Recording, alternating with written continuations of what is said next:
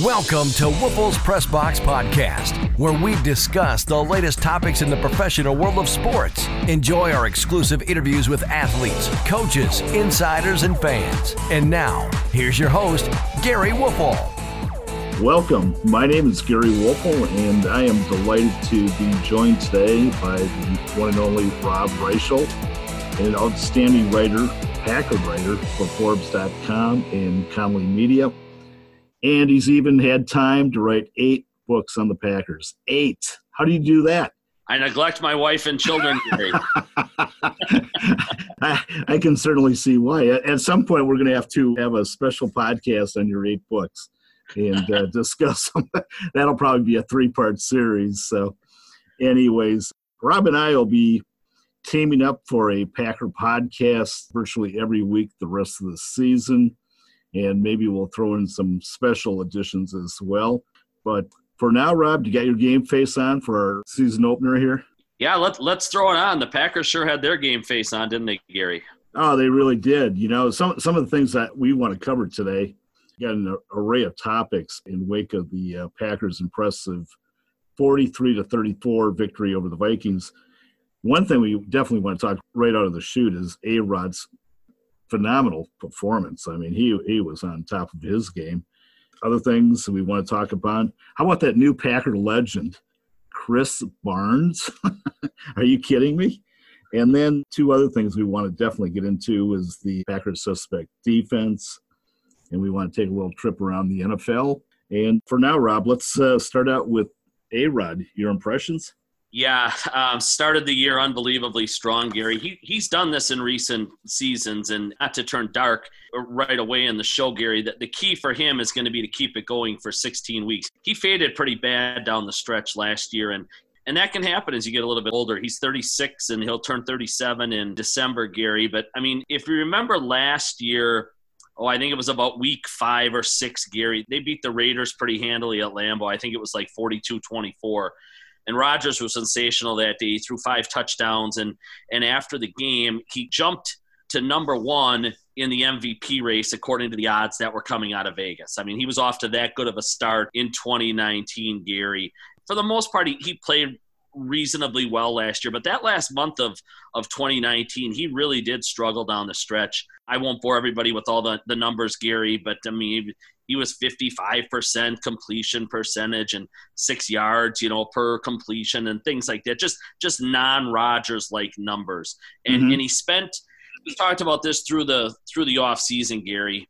Quarterbacks don't lose their arm strength necessarily. I mean, Brett Favre could probably still come back, Gary, and play quarterback somewhere if it wasn't for the fact he'd have to take hits and that his legs just don't bail him out of trouble anymore. Rodgers is Are you starting a rumor already, Rob? Right off the bat? No, we won't go down that road, Gary. Okay. I'm just saying, even at 50 years old, Favre has the arm strength to go in and probably be a heck of a lot better than what 15 of these teams have right now playing quarterback. It's the rest of his body that would fail him. And Rodgers realizes that. I mean, his arm will keep him in the league for another 10 years, Gary. The question is going to be, can the legs do it? And so he spent a ton of his offseason work strictly on legs. I thought he lost his legs last year. Guys were running him down with, 4.9, 5.0 speed on the defensive line that shouldn't have been catching him, slow linebackers, things like that.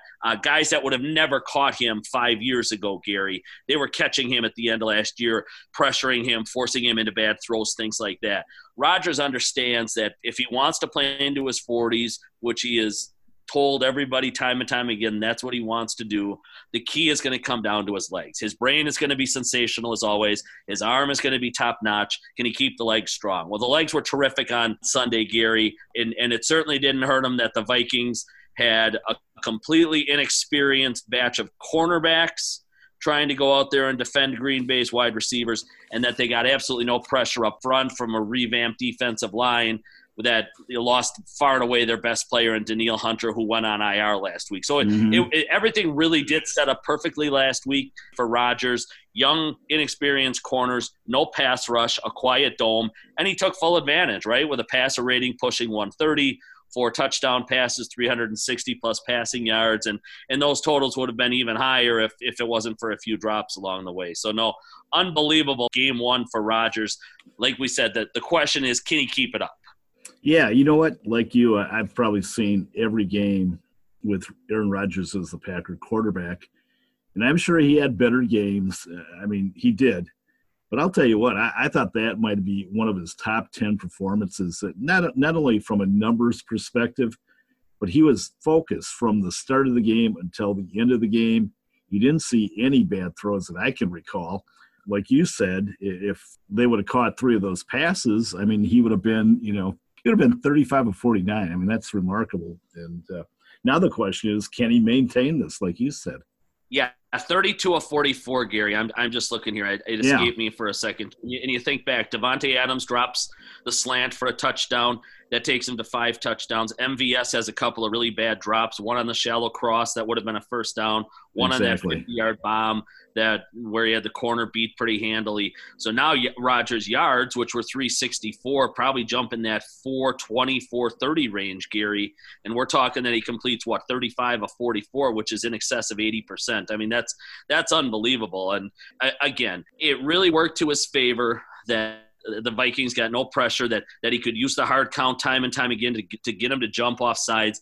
That just wouldn't happen in a normal trip up to Minnesota, Gary, where the noise is off the charts and through the roof. So he took full advantage of that. And with no fans in the stands this year, that's something that's always kind of been a card that he's had up his sleeve, and it works from time to time. But it doesn't work on the road normally, Gary, and he got it to work a handful of times on Sunday afternoon. And I tell you what, you give that guy who's already the smartest guy in the room most of the time one more little trick to play with, and you could be looking at a really dangerous Rodgers here in 2020. I totally agree. You mentioned about Davante Adams dropping that pass in the end zone. Do you ever remember him doing that before? I'm sure he probably did at some point, but I couldn't think of any time off the top of my head. Yeah, his hands are really good overall. It was a little bit of a surprise. I mean, it was certainly a catchable ball. He also had that juggle on the sideline route, Gary. As it was, he had the 14 catches, which tied Don Hutson for the most in a single game in franchise history. You look at those 2 drops, and I'm sure that's what Adams will do through the course of the week. He'll be thrilled with the 14 catches, and obviously all his fantasy owners will be thrilled as well, Gary, with that kind of stat line, 156 yards and 2 touchdowns. But Adams, I can tell you right now, as they go back and watch film, he'll beat himself up for the drop on the slant that should have been a touchdown, and then the ball that he juggled going out of bounds with that was overturned and turned into an incompletion, because he's a perfectionist, and that's what's turned him into a really good pro. I mean, you think back to the year Jordy Nelson blew out his ACL, what was that, 15? So much was heaped on Davante Adams, and he had really just an unbelievably disappointing year back then in 2015. And there were a lot of people that wanted to run him out of town after that 2015 season, Gary. Looking back, the Packer organization is thrilled that didn't happen, because he's turned into one of the 3 or 4 best wideouts in football. You brought up a great point. You tied Don Hutson's record for receptions in a game. That's mind-boggling when you think of it. Don Hutson. I mean, we weren't born when Don Hutson was playing, and that record, stood the test of time. Gary, you sure you weren't born? Well, hey, let's not go there. we're too early in the podcast to start. Exactly. But I mean, think of it. I mean, of all the great receivers the Packers have had over the years, I mean, Sharp and Lofton, for instance, you thought that mark would have went down, Donald Driver, etc. But to stand the test of time, it speaks volumes about what kind of player Don Hutson was.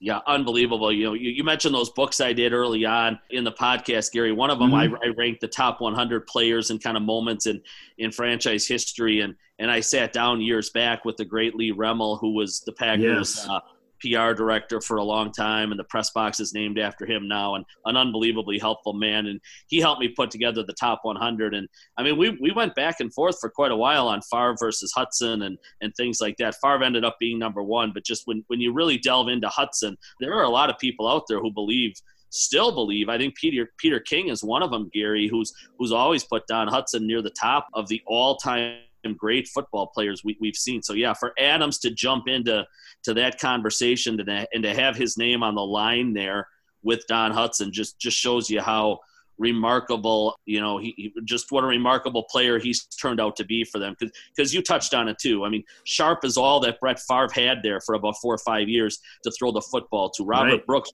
was dynamic there before he tore his knee in the mid-'90s. Antonio Freeman was among the best 3 or 4 wideouts in football. And Donald Driver's got all sorts of records. And look what Aaron's played with, Gary, from Jennings to Jordy Nelson and now Devontae. Even Randall Cobb working out of the slot, there were games where he'd see a dozen or 15 targets. So, yeah, I mean, it's pretty crazy that nobody else has hit that number, and now Devontae did it. Exactly. Let's move on to the offensive line. There are a lot of question marks coming into the season about the offensive line. And overall, I would have gave them probably a B+ for their performance Sunday. Rodgers seemingly had plenty of time most of the games. But you know what?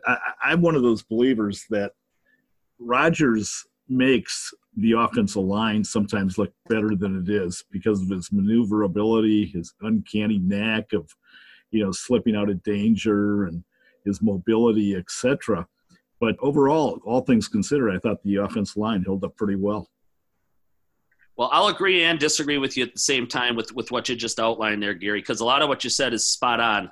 But there have been a number of linemen through the years that, have told me as these plays drag to 7, 8, 9 seconds that they're in the back of their minds thinking, throw the damn ball, Aaron, throw the stinking ball, because he's had really good linemen for the most part to play with throughout his career. And that group did just yeoman's work, Gary, on Sunday. He wasn't sacked. I think he was only knocked down twice.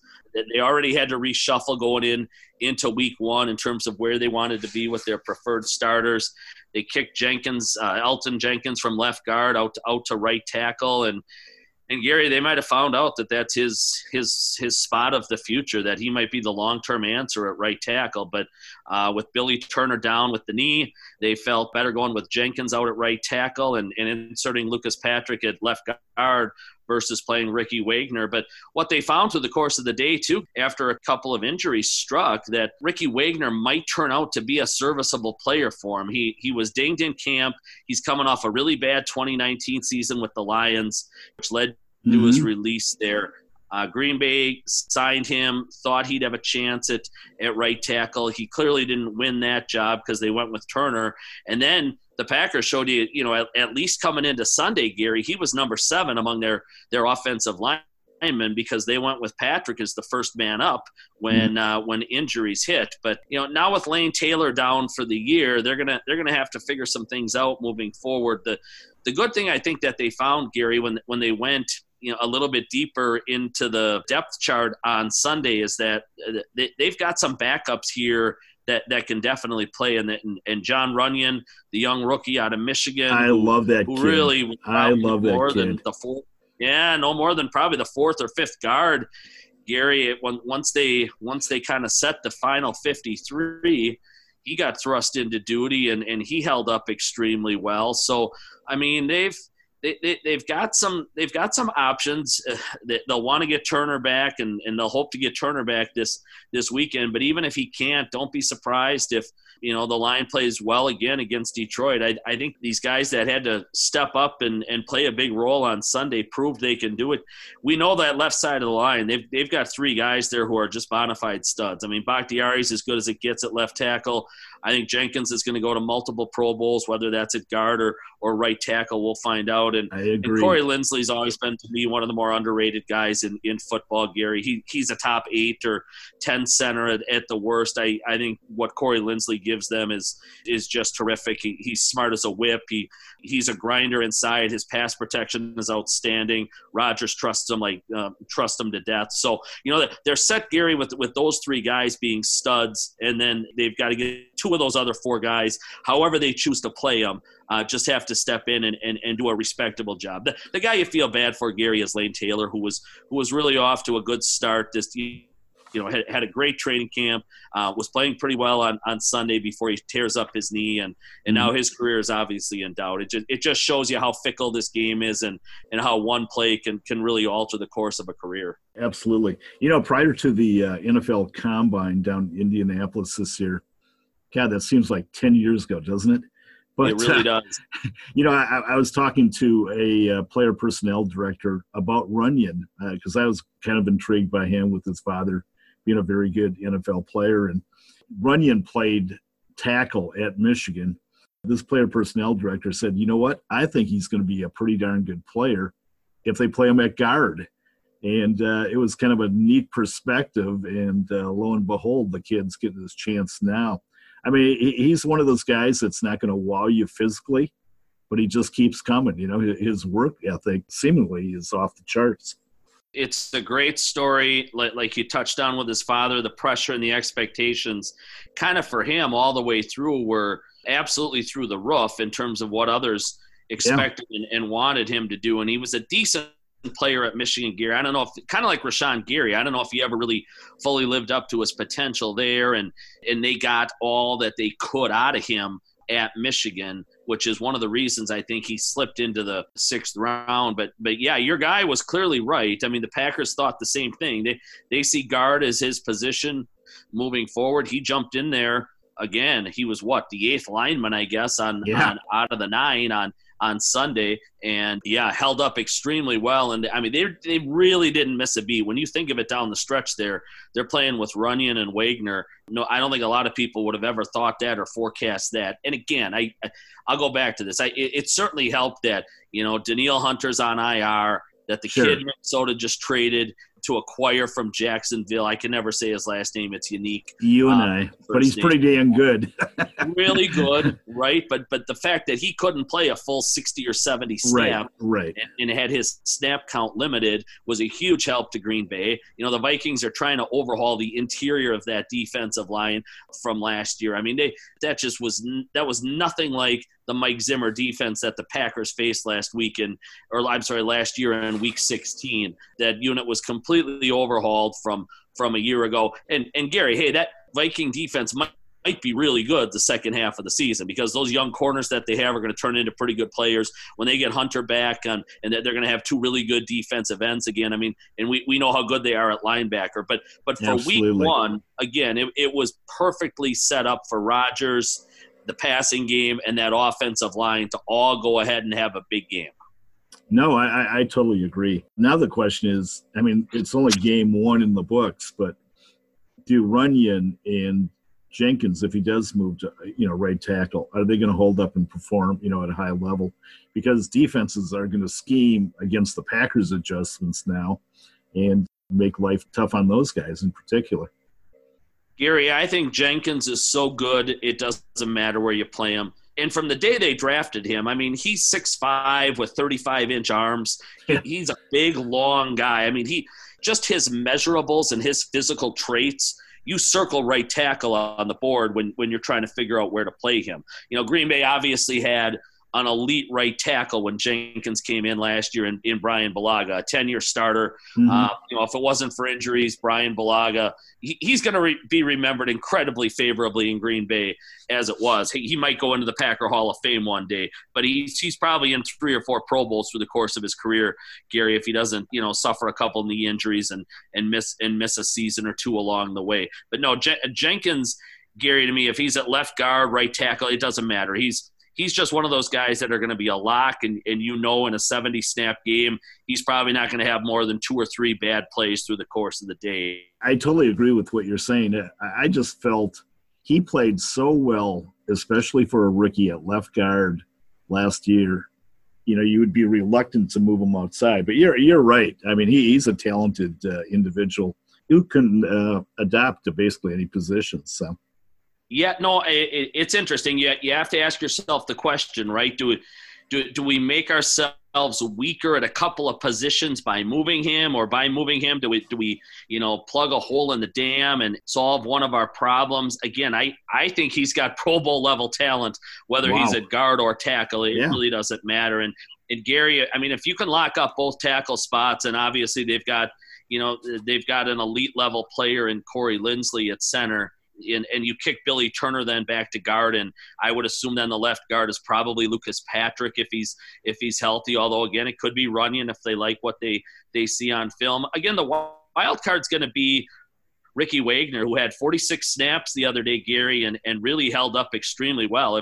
If they go through that film and as an offensive staff say, you know what, we are absolutely fine with Rick Wagner. Let's not move Elton Jenkins out to tackle. And now the only spot they've got to go ahead and fix and fill is Lane Taylor's spot, and they can just plug Billy Turner back in there, which is where he played a year ago. I think that offensive line will be absolutely fine moving forward. Interesting.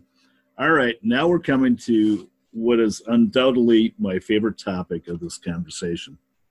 The Packers' newest legend, Chris Barnes. Now, Rob, I know three things about him. He was a free agent. He played at UCLA, and he actually had a really good junior year. He put up some pretty nice numbers there. And thirdly, you know who his high school teammate was? Ooh. I'm putting you on the spot here. I didn't realize this until recently. I don't, Gary. Okay, I'll give you a couple hints. He's on the Packers roster. Okay. He is a rookie. And he's a real famous rookie for a guy that didn't even suit up Sunday. Oh, was it Jordan Love? Yeah. It was. Yeah. Okay. I did not know that about him. Very interesting. And they claim they didn't take him because he was Jordan Love's high school teammate. But I'll tell you what, it's looking darn good right now. Well, they're pretty happy right now they took him. I'll give you a fourth fact about him, Gary. It only cost $7,000 to go ahead and sign Chris Barnes, too. That's what they gave him as an undrafted free agent to come to Green Bay. $7,000? $7,000. They didn't exactly break the bank to get Barnes to come to town. So you think this kid's legit? I mean, it's one game. Who knows? But there's just no way with this small of a sample size, Gary. I'll just say this. I mean, they've already adjusted their depth chart, and Oren Burks is back to number 2 at right inside linebacker, and Barnes is number 1 at that position. I mean, Barnes was undoubtedly a surprise starter come Sunday or last Sunday. I think everybody expected Burks to get those snaps, and Burks, I think, played 3 snaps the entire game. The third-round pick in 2018 that they keep waiting on, and I think that wait's about to be over. And, the Oren Burks era is going to be done in Green Bay here pretty soon because, if Martin, the 5th-round draft pick, doesn't get hurt this summer, Gary, he's starting at that other inside linebacker spot last week next to Kirksey. I mean, it's Barnes' job right now. And who knows, maybe even Ty Summers is ahead of Oren Burks. But I thought Barnes was instinctive, Gary. He closed extremely well, solid tackler, couple of tackles for loss. It was not a great day for the defense up and down the board. He was one of the guys that shined. He put a lot of good plays on film, and I would think he even has a chance for an expanded role come this week because Kirksey didn't come off the field last week from the defensive side of things, and he didn't have a particularly great game. So it wouldn't shock me if Barnes' snap count, which I think was 15 last week, Gary, jumps 5 or 10 at least this week. And they try to just find out more about him, Gary, what he does well, and give him a package and a role to play inside of, because that early impression is an awfully good one. Oh, absolutely. I mean, who would have ever thought that Chris Barnes was going to be the Packers' second leading tackler against the Vikings, 7 tackles, 5 solos.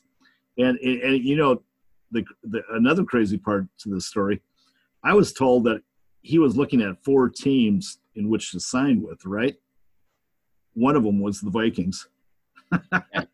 So that is absolutely crazy. I mean, a huge win for the Packers there because, I mean, Gary, I think you and I have talked about this, probably not on this podcast, but off the air, and a lot of people have talked about it a ton.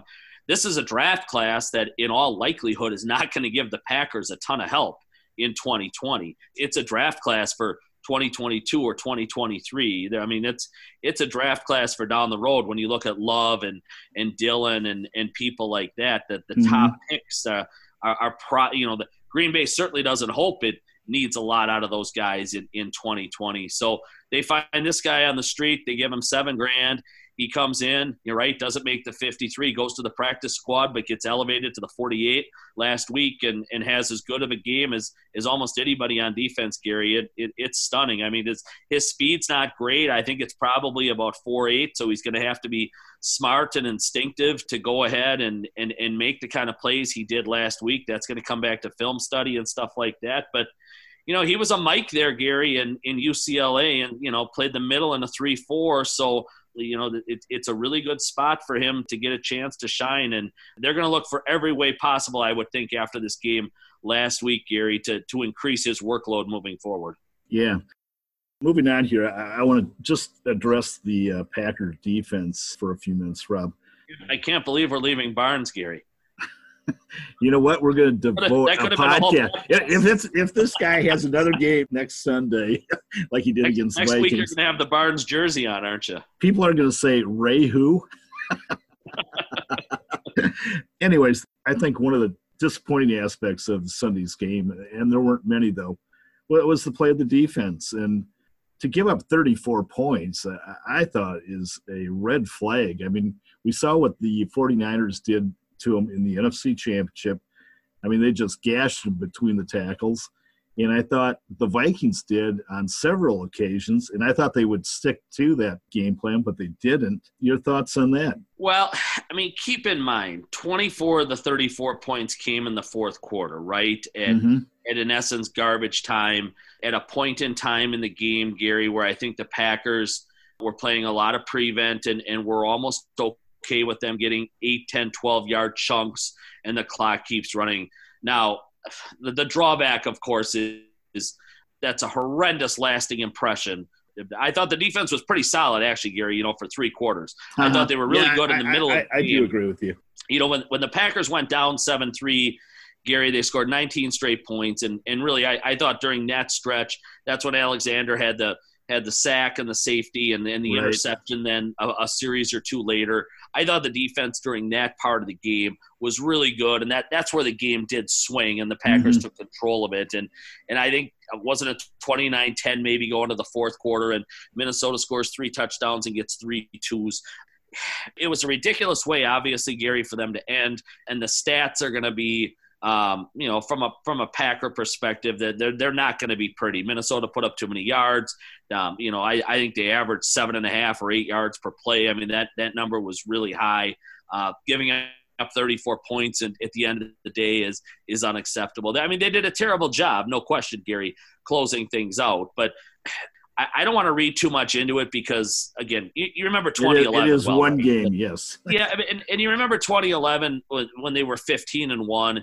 And they were blowing people out most weeks. I think that team scored 560 points, so that's 35 points a game. You look back on that group, Gary, and they were trouncing people week in and week out. And at the end of games, teams would score 14 points in the fourth quarter or whatever, pile up 150 of their 350 yards in the fourth quarter, things like that. It can be very deceiving, and this was one of those games. I think the Packers led 29-10, 36-18, 43-26. They kept taking big leads, Gary, and then in essence saying to Minnesota, fine, suck up 4 or 5 minutes trying to drive the ball downfield. And not that we'll let you score, but we're willing to trade chunk plays for time on the clock. So let's see how this plays out over the next 3-4 weeks. I think the concerning thing, obviously, is if Kenny Clark is down for an extended period of time on that defensive line. That's already a unit, Gary, that's not very good outside of Clark. And if they lose their best player up front, I think teams are going to average about 6 yards a run, and they're going to try to just keep the ball away from Rodgers and hammer the ball at that defense all day long. I totally concur. Let's take a little whirl around the NFC North, Rob. The Bears played the Lions last Sunday, and the Bears won 27-23. If not for DeAndre Swift's touchdown dropping pass, I don't know if you had a chance to see that. That kid is going to have a long week recovering from that. I mean, he was wide open, should have been caught, and I'm sure he's going to be kicking himself for a while. But let's start out with the Bears. Did you have any takeaways from that game?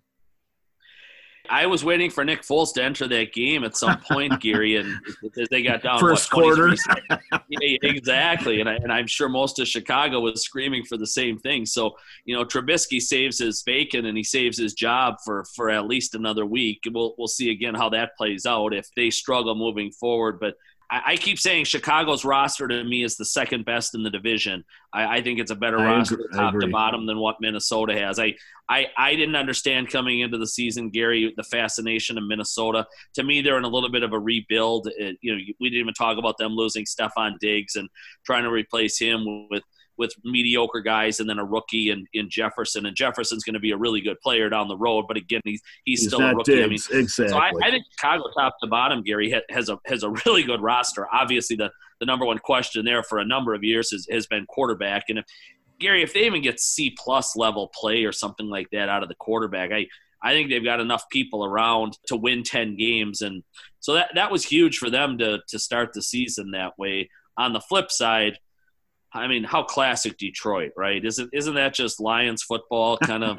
Yes, it is. I mean, you feel bad almost for that fan base. They blow a 17-point fourth quarter lead in week 1, and the young running back who everybody thinks is going to be a Pro Bowler, the kid who went ahead of Jonathan Taylor from Wisconsin, drops the game-winning pass. It's almost like they put on those blue jerseys, Gary, and it turns into a blooper fest or something like that with Lions football.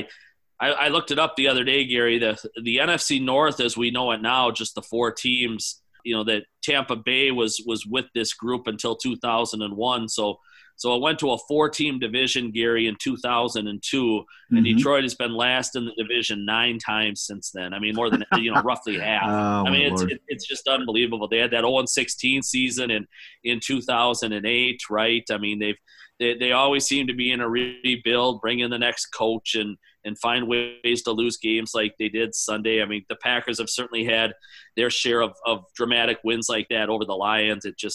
That just seems to be, for whatever reason, Detroit Lions football, Gary. And that game almost played to the script of what you'd expect from those two franchises. Well, you know what? You know what, Rob? We'd be remiss if we talked about the Bears-Lions game without mentioning Jimmy Graham. Jimmy Graham had 3 catches. He's found the fountain of youth, What? I didn't even see, Gary. What did he have for yards? I think it was 3 for 38, 39, somewhere in that ballpark. I mean, it was respectable. The guy's That's 33. That's a big outing for Jimmy, yeah, and a touchdown, I know. So yeah, maybe he's, and for all the Badger fans out there, I don't know if they noticed, but Quintez Cephas was targeted 10 times in that football game. It looks like he's going to be a weapon for Matthew Stafford. Boy, I'll tell you what, Gary. I mean, Detroit comes to Green Bay this week, and I don't know if Galladay is going to play their best receiver or not, but when you really do look at that roster, they do have people. I mean, you remember last year those 2 games where Green Bay played against the Lions. I mean, Green Bay didn't lead any of those games until the buzzer. Detroit led from start to finish, even in week 17, Gary, when Stafford was out and they were down to a 3rd-string quarterback, and the Packers were lifeless for most of that game. Detroit has people, Gary. I totally agree. Talent all around the board there. Now they've got this bevy of running backs with Peterson and Swift and Kerryon Johnson and people like that. And again, if Kenny Clark can't go on Sunday, Gary, that's their path to a victory is to run the ball 45 times. Much like San Francisco did in that NFC Championship game. But, then if they do want to turn Stafford loose, Gary, Hawkinson was the 8th pick in the draft in 2019, their young tight end. He's going to go to some Pro Bowls. Like I said, if Galladay can play, he's a stud. They have people, Gary, up and down that lineup and around the field, but it's just one of those borderline cursed organizations, almost like the Browns or the Brewers or people like that, Gary, that just when it gets to a certain point, you expect them to find a way to lose the game. Oh, I couldn't agree with you more. Anything you want to say about the Bears before we wrap up this segment? I think they're going to, and I've said this all off season, Gary, I really do. I think they're going to give Green Bay the greatest run inside the division. I didn't understand the fascination with Minnesota. I know Vegas had Minnesota as the favorite to win the North. going into last week with Green Bay second, the Bears third, and the Lions fourth. And it was close, but I think the Vikings were like plus 170 and the Packers were plus 180 or 190. And you looked at Green Bay, first of all, to me, Gary, and in this really weird COVID year, consistency and continuity are going to be huge. And the Packers were bringing back 21 of 25 starters when you factor in special teams. I mean, that's when you factor in kickers, punters, and long snappers. I mean, that's huge, Gary. And I just didn't see why people felt Green Bay would take this dramatic fall just because they didn't take a wide receiver or something like that back in April's draft. I still think Green Bay will win 11 football games. But to their Bears, Gary, for a second, I think that roster is still really good. That the team that won the division and went 12-4 in 2018, again, if they can get quality, not even quality, Gary, but just not god-awful quarterback play. If they can get Trubisky, or if it ends up being Foles, even to be the 20th best quarterback in football, Gary. It doesn't have to be a top 10, right? It can't be bottom 5 like it was last year. That defense is still really good. I think they're going to get a lot more out of Montgomery on the ground this year, and we know what Cohen can do, and Robinson would be a number 1 on more than half the teams as a wide receiver in football. They've got 1 million tight ends, as we know about, Gary. They're a pretty solid group top to bottom. I think they're going to be a wild card team coming out of this division, and Green Bay's not going to win the division by 3 games, Gary, like they did a year ago. I think the Packers go 11-5 range, and I think the Bears can win 9 or 10, and they're going to push Green Bay. Very good. We got 2 minutes left in the game here, but I wanted to definitely touch on the NFL's handling of the COVID. I don't know what your perspective is, but I thought they have done just an incredible job of handling this. Oh, I can't agree with you more. People said to me all off season, and I'm sure you got the same questions, Gary, time and time again. Do you think we're going to have football? Do you think we're going to have football? And honestly, I kind of lean toward the negative there, Gary. And I said it's going to be unbelievably tricky for them to pull it off. I said there's so much money involved. I said I think they're going to try to plow through. I said, but I bet their COVID numbers are going to be high, and they just plow through either way. Well, their COVID numbers, Gary, are remarkably low. I think they were the better part of 4,000 tests last week when you factor in all the teams and then their personnel across the league, Gary, and they didn't have a single positive. I mean, think about that for a second. I think the number was 36 or 3,800 tests or something like that, and they did not have one single positive. They've got all the checks and balances in place inside those buildings, Gary, to keep social distancing, to keep people away from each other. And then really, Gary, the biggest thing is that these athletes, I mean, and I'm shocked by this because young athletes like I do, they're really buying in. And at the end of the day, Gary, they're going home. They're not going to the clubs. They're not running around with, unsavory folks in places they shouldn't, and then like bringing this stuff back to the team. They're doing the right thing, Gary. Yeah, it's crazy. I mean, I would have never thought that was going to happen. And and it is, and a credit to those, a credit to the young athletes, a credit to the coaches, a credit to the league. It's a league that gets beat up on a lot, Gary, and for much of it is certainly justified. They have done a remarkable job with this. Now, the challenge, obviously, and LaFleur talked about this last week, is they can't let up for a day, they can't let up for an hour, they can't let up for a minute, right? One guy makes a dumb mistake and a dumb move, and now all of a sudden you got 11 guys on the COVID list. Well, we saw that in Major League Baseball, exactly. I mean, one guy slips up, that's all it takes. But I wonder if Fauci's getting nervous. He might be replaced by the NFL director of COVID situations here, but very much so. Yeah, we should have him running the country. I'll tell you what. I honestly, across the board, Gary, I'm pretty amazed that all these leagues seem like they're going to pull it off, because I did not think that was possible back in June. That we might get to an NBA Finals, we might get to a World Series, and that the NFL was going to have a season. There's a lot of people in all these places that deserve some credit.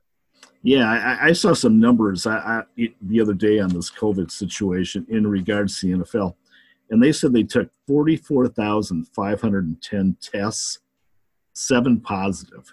That's for 8,348 players in team personnel. So, man, if our country was only that good, right? That's what I'm amazed by, Gary, is that all these 25-year-old kids with money to burn in their pockets are making the right decisions. And, at the end of the day, They're going home, and a lot of them are being hermits, and they're staying in. I think they fully understand, Gary, that there's going to be a trickle down, right? If they make a dumb mistake, let's just say I'm a backup middle linebacker, and I bring it back to the team, and now Aaron Rodgers gets it, and Devontae Adams gets it, and Aaron Jones gets it, or whatever. You're probably never playing another snap of football, at least in that league, the rest of your life, right? That you will be blackballed in that league. There is no question. But again, across the board, these guys are all making the right choices and the right decisions. At least that's what it seems like, Gary, in terms of what these testing numbers show. So I'm impressed, and at the same time, Gary, I'm absolutely amazed. Well, I'll tell you what, Rob, it's almost 45 minutes of podcast time here, and it's flown by. I mean, some really good comments by you, some very good insight. And I said at the outset of the podcast that it was a Gary, delight your nose to is have. growing. Gary, your nose is growing, but I haven't hit you yet, right? But no, it was fun. I really enjoyed it. I'm certainly sure that our listeners will have enjoyed it as well. So thank you, Rob, very much, and look forward to talking to you next week. Well, we're going to have a fun year doing this, Gary. There's no doubt about it. I think this Packer team is going to be better than a lot of people thought. I think the head coach is really smart, and Rodgers looks like it's 2011 again. So we're going to have a fun year doing this, Gary. Sounds good. Well, thank you very much. Take care, Gary. Rob. All right, buddy. For more sports news, check back every Tuesday for our latest show. You can also follow Gary on Twitter at Gary Woelfel and WoelfelsPressBox.com.